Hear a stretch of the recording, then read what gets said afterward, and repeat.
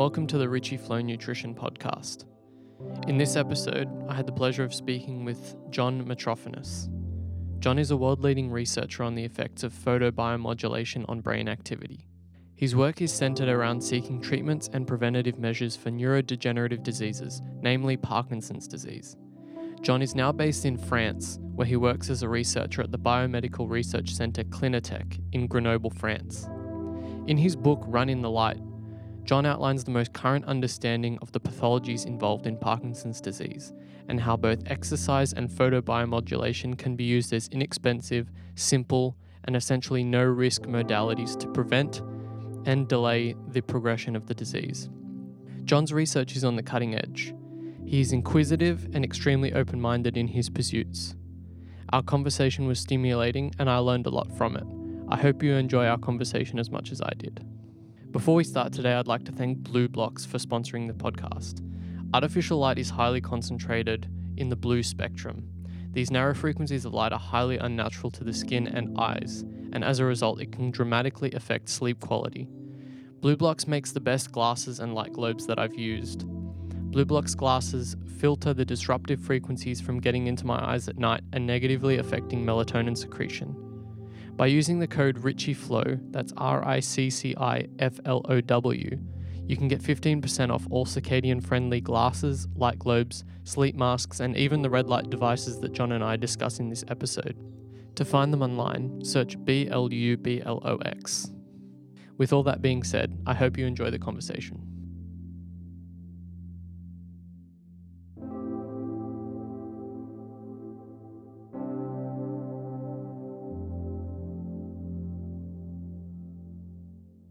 Hey, John, thanks for coming on to speak with me today. I've been really looking forward to this. I guess I just wanted to get a background on how you got started in researching Parkinson's disease and photobiomodulation. Okay.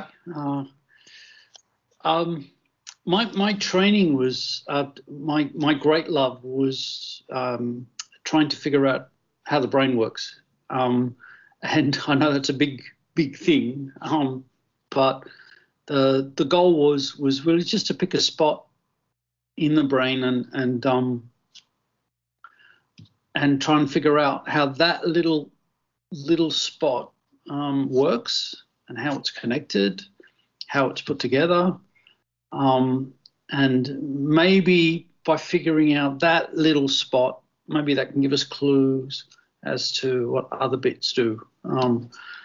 And so I started off in the retina for my PhD, and then moved into central areas like the thalamus for my postdoc. And again, it was just picking a little spot and saying, how does that little bit of the thalamus work, so that can give us a better idea of how the cortex works, which is the highest seat of neuronal activity. So I was doing that, and when I got my first job and was running a lab, that's what I was doing. And in those days, it was still, in the 90s, it was still, you could still attract a reasonable amount of funding from government agencies on intellectual issues, scientific issues of how things work. And that was something that I loved. I rather than trying to figure out how things don't work or what happens when they go wrong, like the medicos do, my love was, as a scientist, was, well, let's figure out how this works.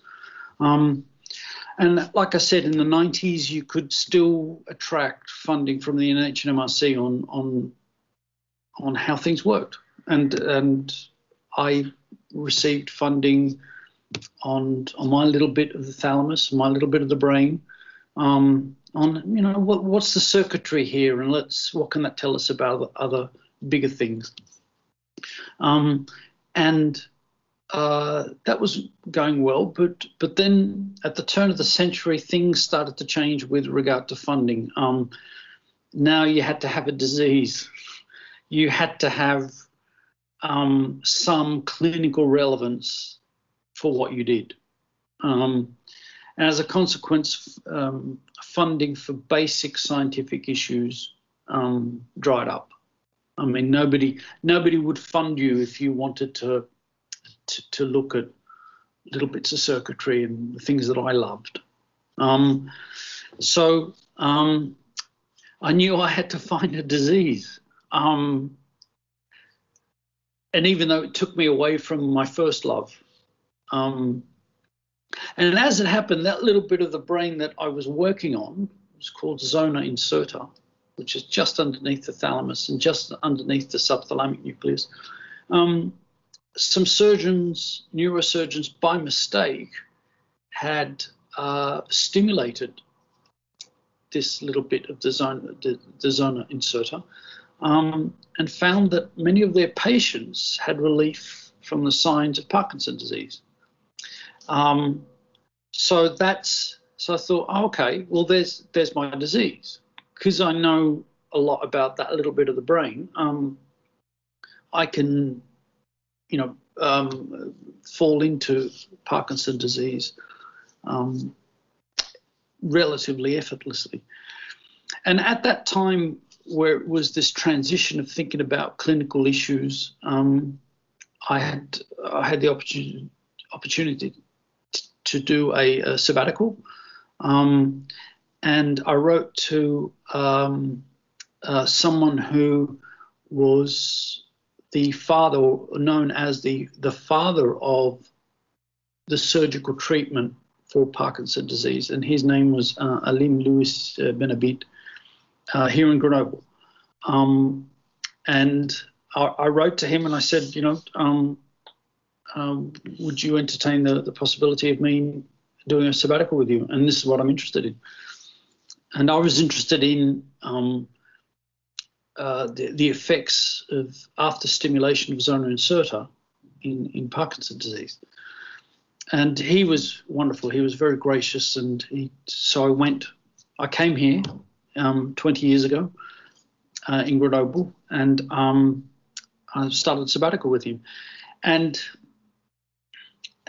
it's sort of like led on from that, because at that time he was he had a group of my French was appalling. It still is appalling, but it was particularly appalling in those days. And Grenoble was a place in those days which it was a provincial town. It had a wonderful university, a very well-established university, but the locals of Grenoble didn't really much realise there was a life outside Grenoble, let alone France. So not many people spoke English. So trying to interact with people who spoke English, who didn't speak English, was very, very difficult. And like I said, my French was appalling. So he had a group of English-speaking people. There were two neurosurgeons, one from America, one from the UK. And they were working on neuroprotection. They were working on glutamate excitotoxicity, that if you stimulate the subthalamic nucleus, which is full of glutamatergic excitatory cells, if you stimulate that, you reduce its activity, and you get relief from the signs of Parkinson's disease, but you also reduce the amount of glutamatergic output of the nucleus. And if you get too much glutamate, too much excitation, it will kill a cell that it's being synapsed on. So the thinking was, if we reduce the glutamate, then we can reduce the toxicity of the dopaminergic cells, or the cells that die in Parkinson's disease. So that's what we did. We did a whole study on the neuroprotective effects of deep brain stimulation of the subthalamic nucleus, and it was very, very fruitful. We published a nice string of papers on that theme, and I came back to Sydney, and that's where I started focusing my efforts on. It was neuroprotection and looking at ways in which we can save the the dopaminergic cells that die.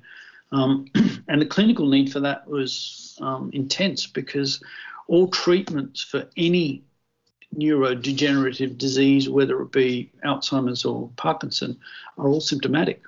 They all treat the signs or the symptoms of the disease, but they don't stop the disease progressing. So neuroprotection was a hot topic, so to speak. So I ventured down that way, and my attempts of getting funding were more successful because of that theme. And then some 5 years later, sorry, Cameron, is this what? No, this is great. I'm really enjoying hearing about how you got to where you are. I think it's important to know that. Okay, well, so we were dabbling in that, and like I said, the deep brain stimulation series, we got a lot of papers out of that. I think we might have got 10, 15 papers out of that line of work. Was this with infrared light? No. This was just straight deep brain stimulation of the subthalamic nucleus to reduce the glutamate toxicity. Yeah. So that went well, like I said, and my funding opportunities got a little better because of that line of work.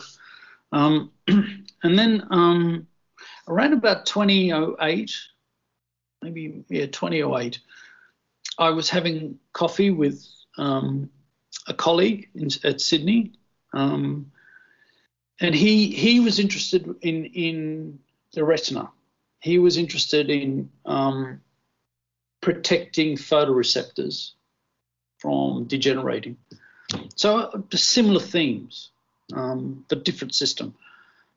And we were having coffee, and he was telling me that he'd come across this new method of saving photoreceptors. And I said, oh, what? And he said, red light. And at first I thought, no, come on, you've got to be joking. How could light impact on the survival and function of a neuron? So that was completely alien, that line of thought. And he said, no, look, it's effective. If you put bright light on neuron, on the photoreceptors, you'll kill them. Too much bright light. But this light at a specific wavelength will actually help them. And I said, how does it work? And he said, the mitochondria are the key targets, in that it increases their activity. They make more ATP energy. The cell is healthier. It kicks off the expression of various genes, protective genes, stimulatory genes, good genes. And that cell is more likely to defend itself when it's under insult, whether it be genetic or toxic. And I sort of sat there for a bit and I went, well, that's interesting, because Parkinson's disease is thought to be principally a disease of mitochondrial dysfunction. The dysfunction of the cell begins with the mitochondria. That, you've got subabnormality in the mitochondria, the engine room of the cell, and that just, with that disruption, then the cell goes haywire and eventually dies. I said, okay. So we sort of like nodded, and I said, look, okay.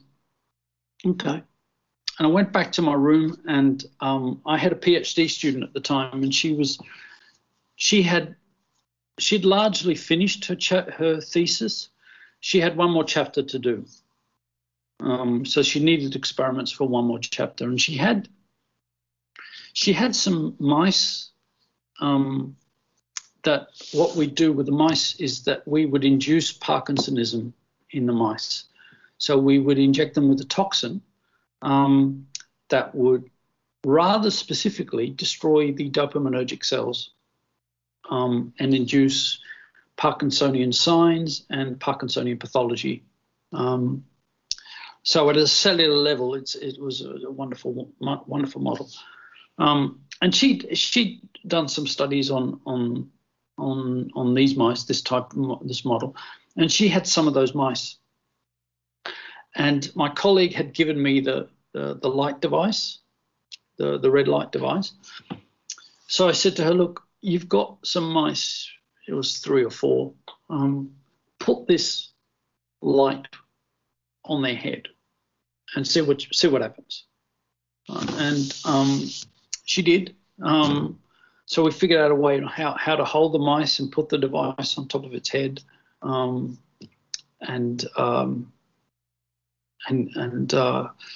what she found was that those mice that had the light applied to the head had more surviving dopaminergic cells than the ones that didn't.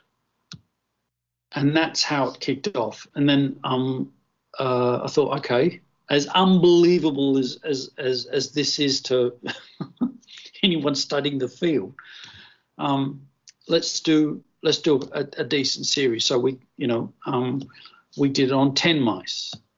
And what was the effect? Most of them had more cells than those that didn't have the light. And at that point, I thought, okay, I contacted my old friend, Alim Louis Benabid, and I said to him, he's known as, his colleagues call him Ben. So I said, Ben, you're not going to believe this, but this infrared light, red light, seems to be neuroprotective. And at that time, he was he was retiring from his position as chief neurosurgeon at the hospital. He was leaving the INSERM, which is the neuroscience research institute, and he was coming here to establish Clinatec, which is what we have now. So he was looking for something to build a device for clinical use.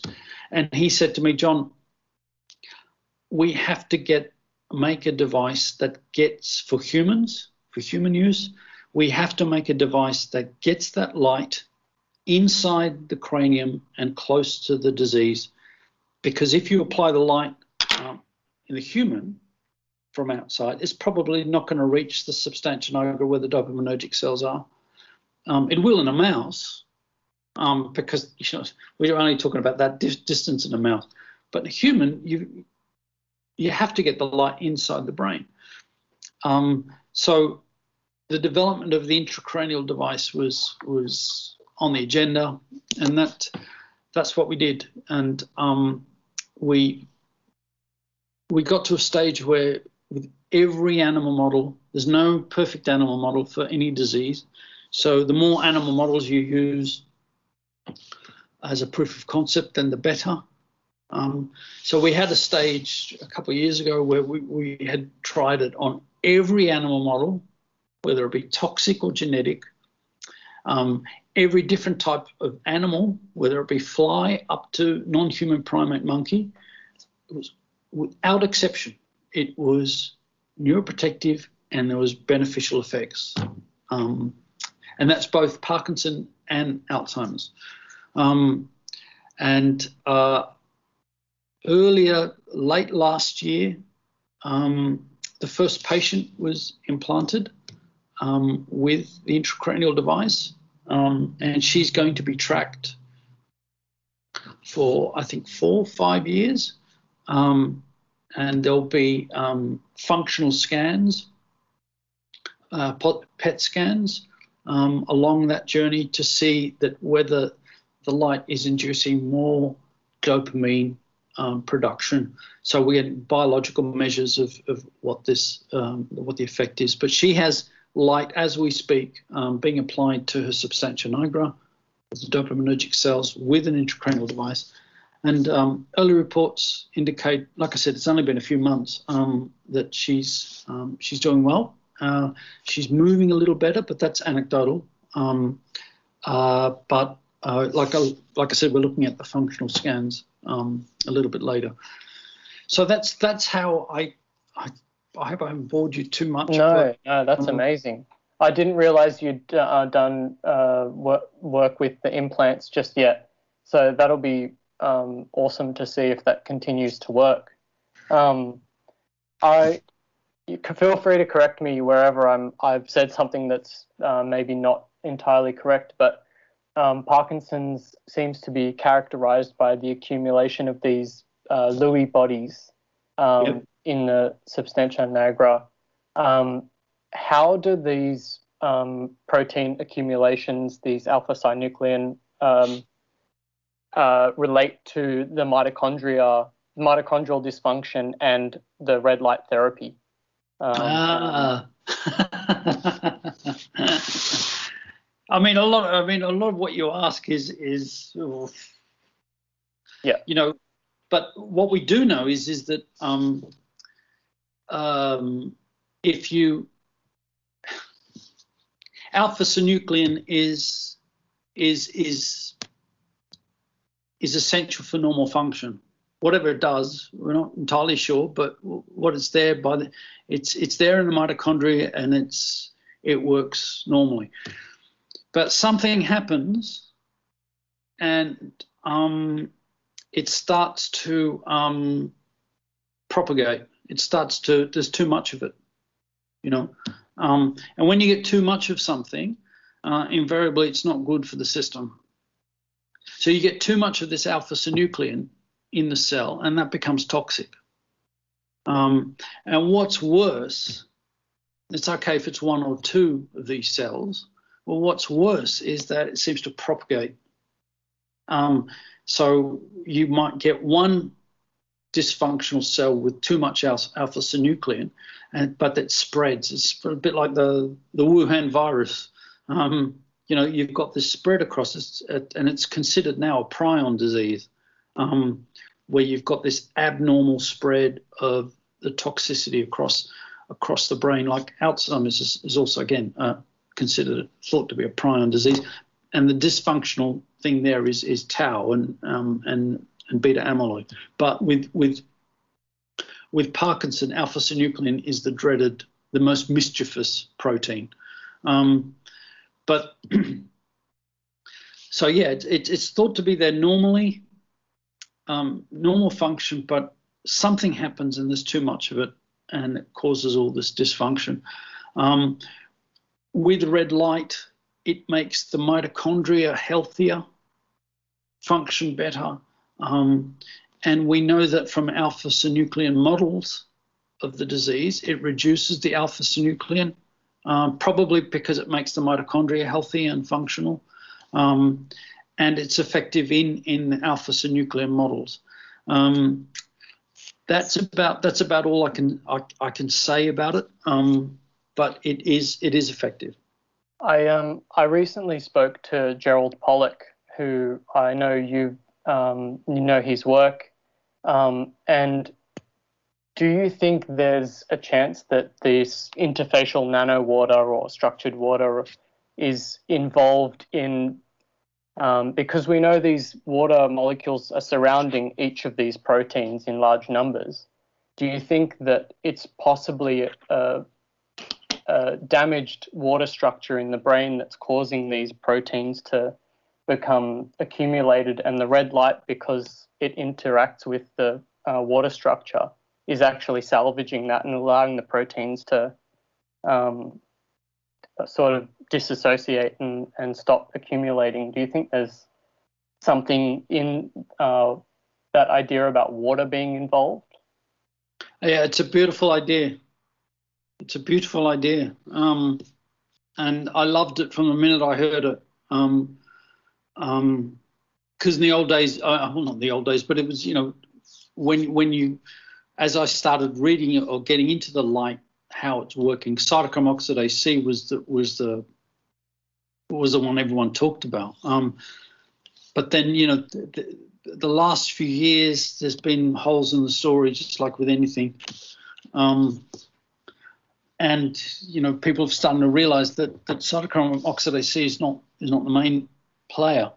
And then you've got that wonderful study from Summer. I think it's Summer, his story out of Germany, that he considered the water in the mitochondria as a key issue, that it is the main receptor. It's the one that absorbs it, and therefore the enzyme that makes ATP works better, lubricates the machine, and you've got more energy. And Pollock's lovely idea of that you look at the fundamentals of life, and it's water and light. I mean, why wouldn't they interact? And that relationship is the basis of what's happening here. And when you think of it like that, my early sort of misgivings, and the misgivings of so many scientists, and particularly neurologists, clinicians, of doubt, when you think of it, take a step back and think out of the box and think about those fundamental interactions of life. And well, why wouldn't it be like that? But yeah, I hadn't thought of it as well. There's a dysfunction in the composition of the water. That actually is that what Pollock said? No. This I had to do some research on ALS a couple of years ago, and I found out that it was likely to be a prion disorder, and I found out that everything that seemed to be associated with it was also proven to disrupt and break the structure of the water. Heavy metals, pesticides, electromagnetic frequencies.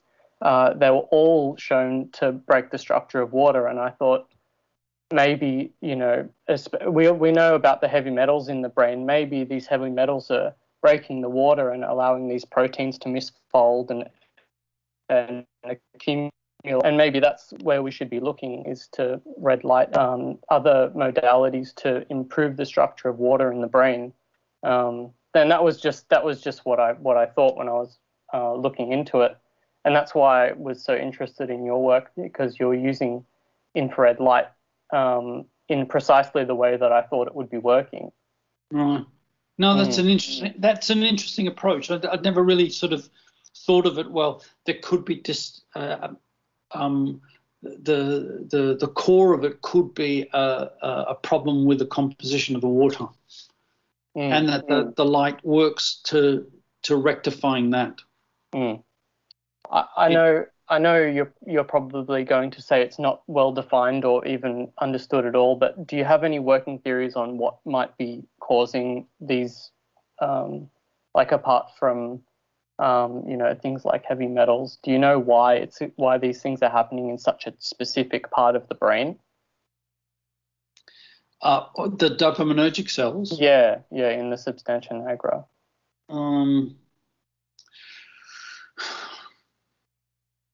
Well, they're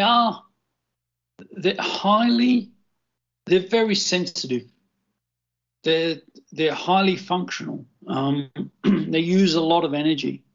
So it's a bit like the hippocampus. I mean, if there's something wrong, if the neuron doesn't have its perfect environment, it will just spit the dummy and die, or dysfunction. That's why in cases of hypoxia, the hippocampal neurons were the first ones to go. Drop blood supply, and that's it. Hippocampus first to go. Well, the dopaminergic neurons are again similar in that respect, that they're if neurons are the most sensitive cells in the body, then the dopamine ones are right at the top of sensitivity. They're quite new age and what have you. So there is a line of thought that the disease spreads from the gut. There's something wrong with the microbiome, and there's something, the alpha-synuclein dysfunction actually starts, the propagation starts, goes up the vagus nerve and then into the brainstem. And once it gets into the brainstem, who's the most sensitive group of cells in the brainstem. Right. So even though you might not get the clinical effects immediately, although some of the prodromal effects of Parkinson's disease, can be autonomic.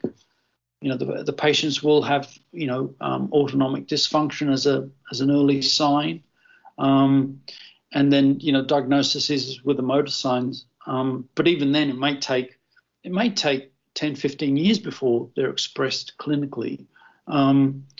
So, if it comes up through the vagus nerve and then it starts to spread into the brainstem, we've got those very sensitive things in the midbrain, and they're gonna get upset, and they'll be among the first to go. That makes sense. I was wondering what specific frequencies are you using in these devices, and I know you're using them both on the brain and on other parts of the body as well to create these mitochine signals as well. What kind of frequencies are you using? The frequency issue is a new thing, and I've sort of and there is quite a bit of interest. You've got these helmets here. Mm-hmm.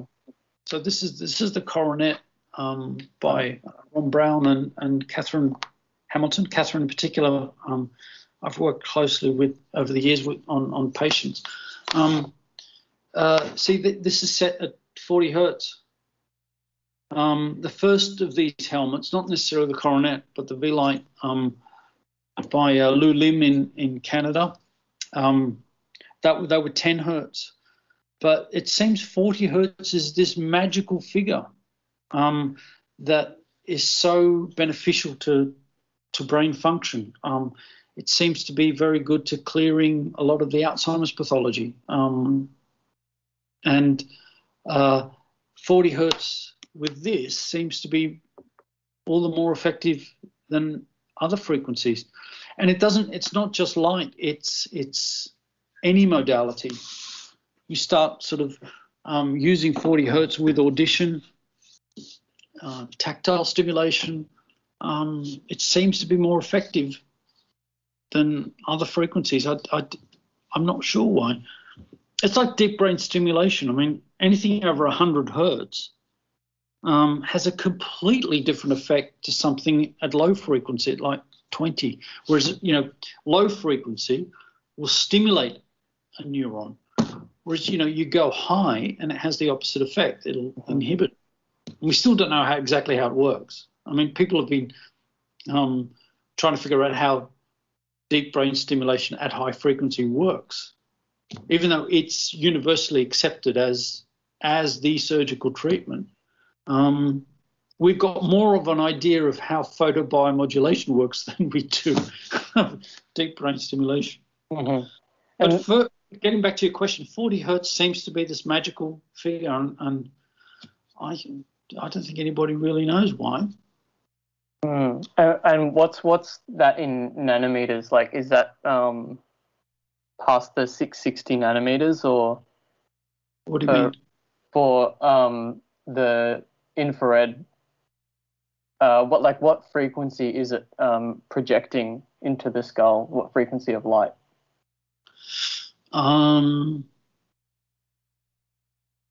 It could be anything. Yeah, I think it could be like anything within the red to near infrared range. That's the one that I know it's effective at 810, right, and certainly 670. Okay. But I'm not sure for others. Okay. I'm not sure for others. I was wondering, your book's called Run in the Light. I was wondering why you missed a golden opportunity to call it Run in the Sun, because the sun is composed of all of these frequencies. So I was wondering, is there potentially a benefit of using sunlight because it's got all of them in, I guess, a natural distribution of frequencies? The problem with the sunlight, it's got the bad ones too. Mm-hmm.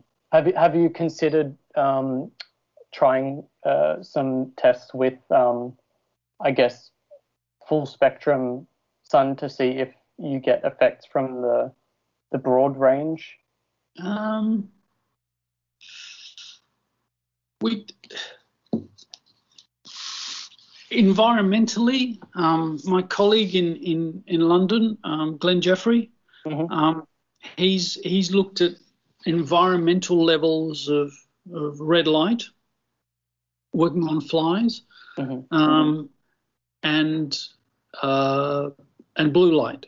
And blue light, mitochondria do not like blue light. They'll just pack up and stop function. And it's very, very effective with mitochondrial function.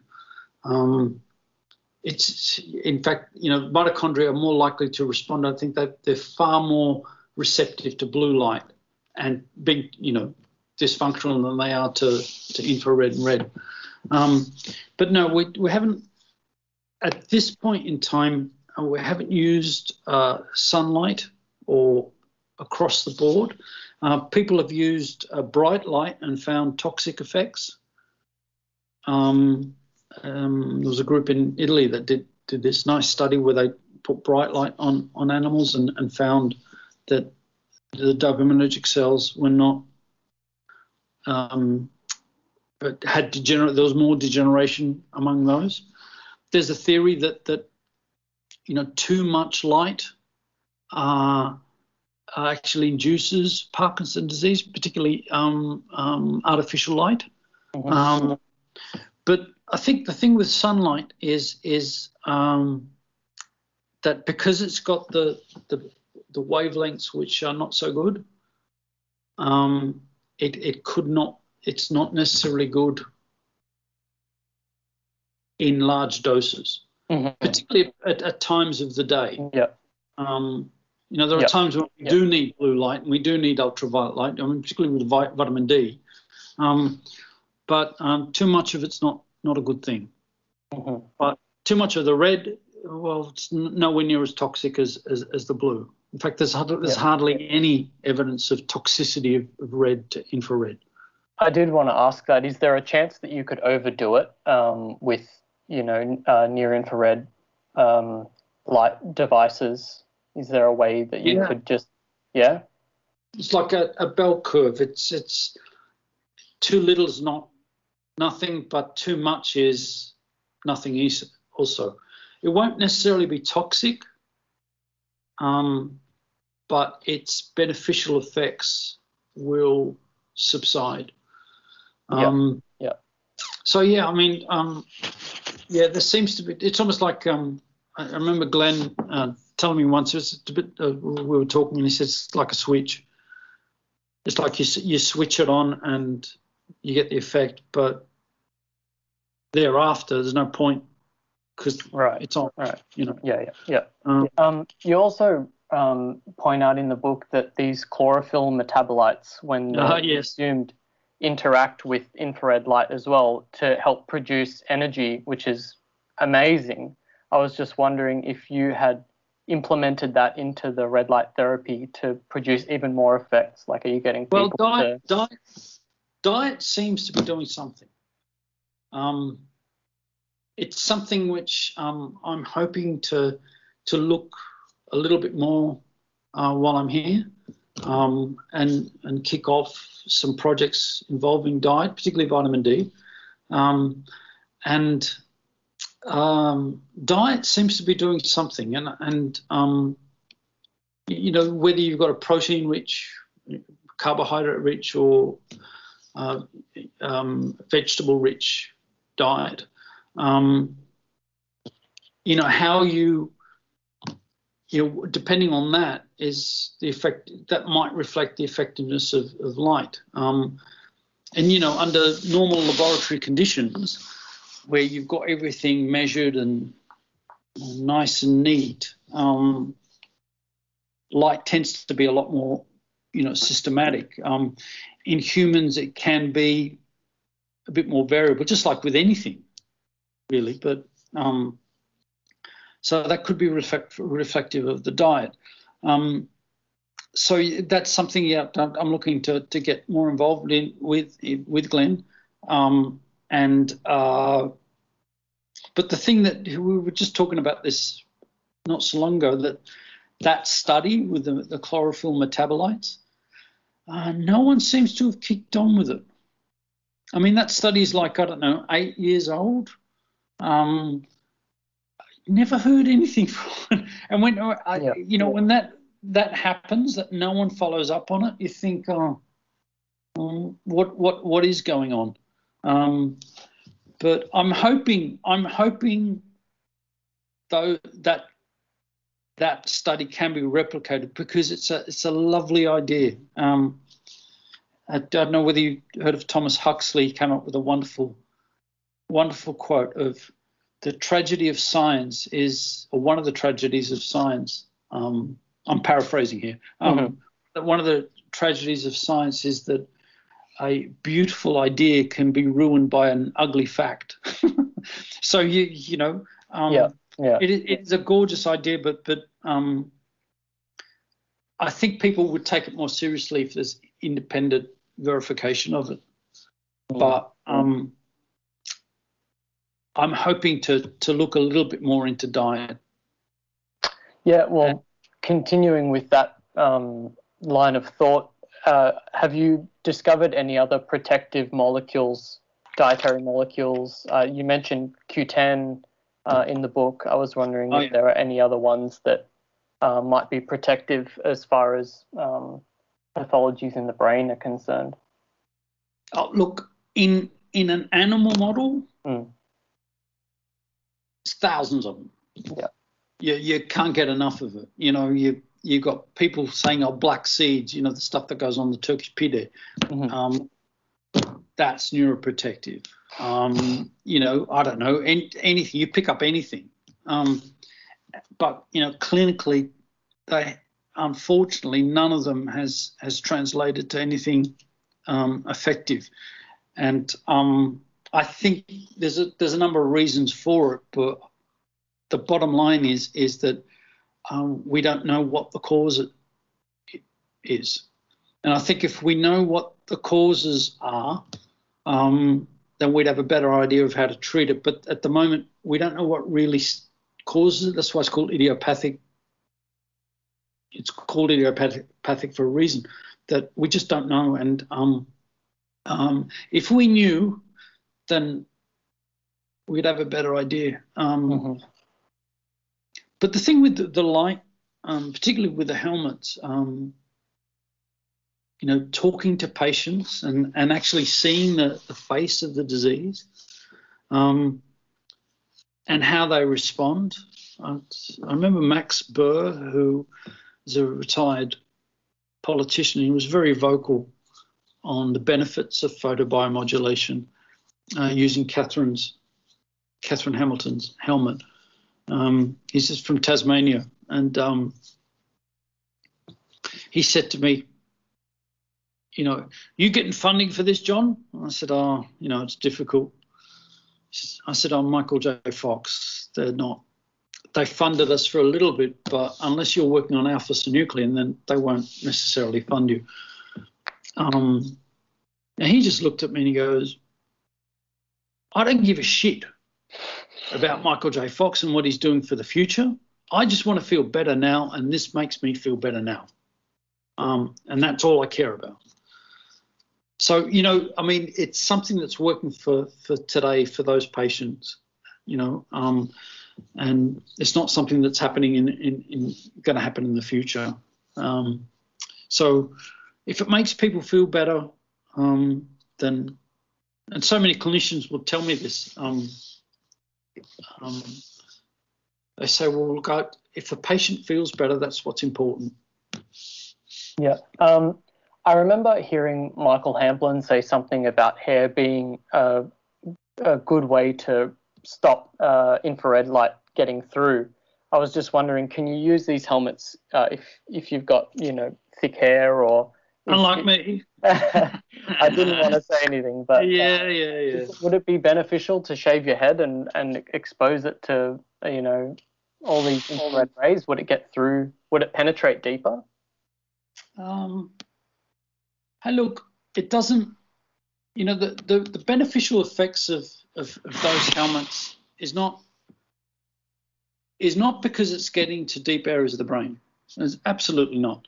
If it gets to the cortex, so it could be working in two ways. It could be working to get to the cerebral cortex, which is only, I guess, it's that much beyond your skull. It's not. We're talking 10, 15 millimeters. Mm-hmm. And light has been measured at 20 to 30. So I've got no doubt that light from that helmet will at least get to the cortex. And it, again, from things that a number of people have been working on, even people that I've worked with, there's no doubt in my mind that it stimulates cortical activity. It can stimulate the function of a normal cell and a dysfunctional. It'll just make it work better. So it doesn't have to be under pathology. It can just be a normal cell. It'll stimulate it. So I've got no doubt it'll get to the cortex. So part of the effects, the benefits that those helmets give could be symptomatic. It's just stimulating, prefrontal areas, motor areas, stimulating it and making it work, making you move better, making you feel better, cognitively, and memory might be improved, and it could be neuroprotective. It just has to get to the skin, and there's plenty of blood vessels up here. There's plenty of lymphatics. So that light might be stimulating things in the circulation, which could be of benefit, like the mitokines that you mentioned, or it could be stimulating something else that we've got no idea about. There's the recent discovery of free-floating mitochondria in the blood. I mean, who would have thought that those mitochondria would be just floating around in the bloodstream?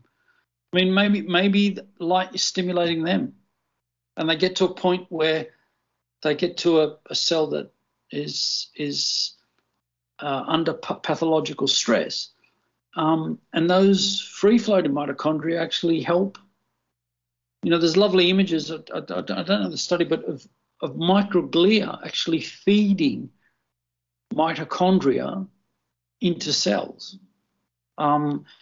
So that could be a system of this circulation might work. You've got cases where you apply light to a remote part or a distant part of the body, and you'll get beneficial effects. It's just the same system. Yep. So whether you got hair or not, I don't think it really matters with a helmet, because that light source will still reach either the blood, the circulation, or getting to the cortex. Right. Do you think that exercise is working in a similar way to infrared light, in that it boosts mitochondrial function in the brain, and it's got a host of related, brain-derived neurotrophic factor? And do you think they're doing a similar sort of thing, just from a different angle? Yeah, well, that was my big. Originally I was going to write that book just on photobiomodulation, but I was struck by what exercise was doing. You pick up anyone off the street and you'll say, "Is exercise good for you?" "Oh yeah, it gets the muscles going, heart rate, all, peripheral stuff." But, you tell them that it actually makes your brain work better. It actually is doing something to improve your brain and protect it from any kind of stress or pathology. That is weird. That is new. And the way in which it was improving brain function is very similar to what the light was doing. And the growth factors. I heard Mike Hamblin once and he, he was unequivocal. He said the most important molecule in the body is BDNF. He said without question, and I don't think he's too far wrong. That you've got this molecule that has such a big impact on the survival and function, maintaining homeostasis in a neuron, and exercise and light stimulate the production of this, and make your brain healthier. And that was the link. And my colleague Jonathan Stone would extend this a little bit more and say that that it's a number of other things, like diet, would include diet in that. But you do anything to produce more of those growth factors, then you're doing a good thing. And exercise does it, and light does it. And if you combine the two, then maybe you've got a therapy there that you could tap into. Yeah. Have you looked into any of the effects of vitamin D or UV light on the development and progression? Well, that is something I'm actually looking at right now. Actually writing a proposal for vitamin D, right? And seeing that clinically vitamin D, in say looking at Alzheimer's, it's here or there, just like anything really. I mean, you get some positive findings, others there's no effect. Animal models, no problem.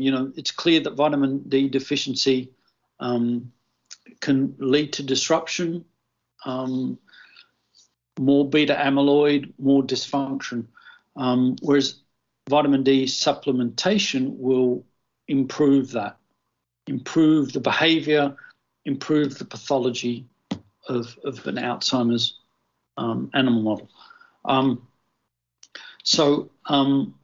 What we're looking at, or hopefully we'll look at here, is whether light can actually, the efficacy of vitamin D will improve with light application, so that they help each other. That light can be an adjunct, or vitamin D can be an adjunct to the efficacy of light. You know what I mean? They bounce off each other. Getting back to the idea that diet has an effect on light with the, like we were talking about the chlorophyll metabolites. Yeah, I mean, it seems to me like, where in nature you'd have infrared light, you'd also have UV light. So, I mean, it makes sense to me that vitamin D and its related metabolites are working synergistically with infrared light for probably a whole lot more than protection of the brain, but for all over the body. Indeed. Yeah. But I could tell you. Go on. No, you go. No. I could tell you something that I'm also looking to get involved in, and I'm particularly excited about is the idea that, and I didn't mention in the book because I sort of became aware of it afterwards, that neurons actually make light themselves. Neurons can communicate using light. Neurons may, or not just neurons, any cell, actually communicate with light and help each other with light to repair and just keep each other informed. And this is the biophoton network. And all that we're doing with photobiomodulation is tapping into that. Is tapping into that. And that's why neurons so deep in the brain are receptive to light, because they themselves use light to communicate and to repair themselves. That's all we're doing. At different doses, obviously, but it's still the same mechanism that neuron A will know that neuron B is dysfunctional, and therefore may release red or infrared light to help it overcome this dysfunction.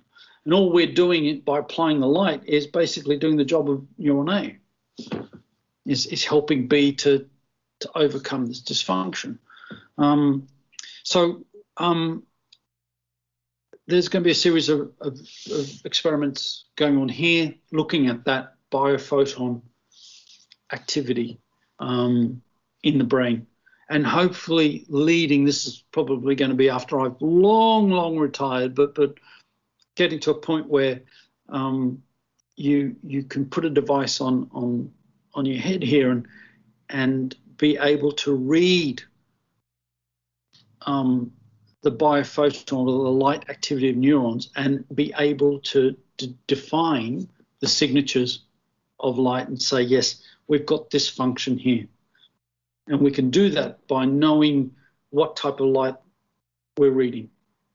So a dysfunctional cell may give off, I don't know, this type of light, maybe red light or ultraviolet light. Okay, that means dysfunction. So yeah, that is something that we'll get started soon, I hope, and get that ball rolling. Awesome. Well, that was the question I wanted to ask you anyways. Where do you see this field going? So that's awesome. I'm very interested in the biophoton work. I'm most familiar with it because of Fritz Pop. Yeah. So it'll be really interesting to see if we can actually tap into that system and understand where the signaling is not probably adequate. So I know you've got a meeting very shortly, so I might leave it at that. Oh, we can go for a few more minutes if you like. Yeah. I should just say Anne Liebert in Sydney is really, she's the biophotons. She wrote about it some years ago as part of a general mode, and I became interested because of the potential. Thought, well, they could communicate with each other using this light. Why would they do this? Is it just a byproduct of some sort of metabolic activity? But the system's evolved as such that now they can recognize and talk to each other using light. And I'd heard of biophotons from some loonies that refer to, they talk about meditation and the halo and that to me, okay, I'm not so much interested in that approach. But if you look at it at a cellular level, and the science that's involved, again, getting back to Huxley's, it's a beautiful idea. Let's just hope an ugly fact doesn't get in the way. Yeah. Is there anything else that you think, where do you think this field might be going in the next few decades? Before we wrap up here.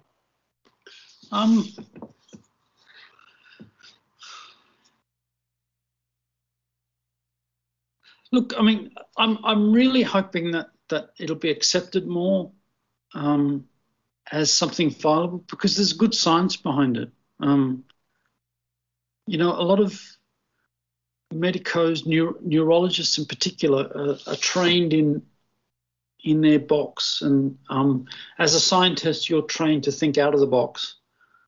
As a medico, you've got your rules and your regulations, and you've got a profession that basically steers in one direction, and they're trained very closely with a drug having an effect on another cell because of a receptor. And when you look at this, it's the same thing. You've got light, you've got your drug, and you've got your photoacceptors, your receptors. And that's all, it's the same system, a stimulant and a receptor. So I'm hoping that in the years to come that it'll be more and more accepted as a viable treatment, as hopefully as an adjunct treatment to the main therapy. And if we look more closely at the mechanisms behind this, hopefully that'll be in line to a far more effective treatment. Because goodness me, I mean, it's been all these years of intense research and nothing's really happened, and it's time to think out of the box. Because obviously if you're thinking in the box, it's not happening. Mm-hmm. Thinking out of the box with something like with light treatment could be a means. I'm not saying that light treatment is the way, but there could be something out there that is more effective or effective in treating the neurodegenerative diseases. It's just a case of trying to think out of the box, and light is I think one step toward that. But look, I mean, if looking to the future, I think the biophoton story is exciting.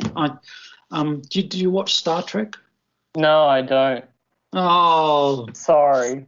Well, there was a medico on there, Dr. McCoy, and with Star Trek's 300 or 400 years, maybe 1,000 years ahead of now, and there was one movie where they were transported back into now our time, and he treated a patient, and he had this little device, and the patient suffered a blow on the head, and he put this little device on there, and this little device read out to him what was wrong, that he was having a subarachnoid hemorrhage.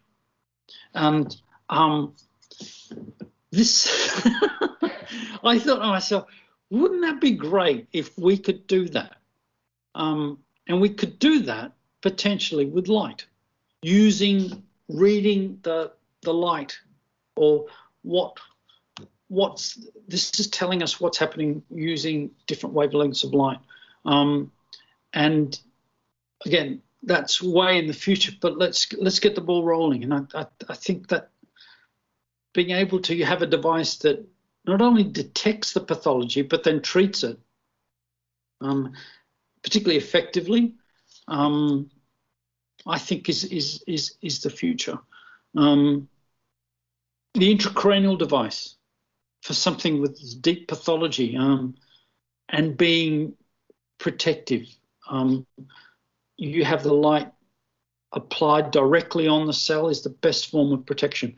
And you having that, I think, is wonderful. And the neurosurgeon, Stefan Chardabras, that did the operation, just told me that he said it was much easier than deep brain stimulation, because you don't have you're putting it into the ventricle right next to the midbrain. So it's a much easier, less not it could be more invasive, but it's the chances of morbidity is far less with that operation. So yeah, I think the intracranial device biphoton story is I think the way to go. Well, I really hope you're right, and I hope more people are cottoning on to your way of thinking as well. And what a great way to finish up our conversation. I can't thank you enough for speaking to me. This has been awesome. Anytime, I've been looking forward to this for a long time. It was a delight to talk to you. Thanks so much for listening to this episode with John Mitrophanous. I highly encourage everyone to read his book, Run in the Light. Even if you're not particularly interested in Parkinson's, it's still a great read. I've got a heap of interesting guests lined up for the next few months, so feel free to keep connected with me on social media using @RichieFlowNutrition to keep up to date. Take care, everyone, and I'll see you next time.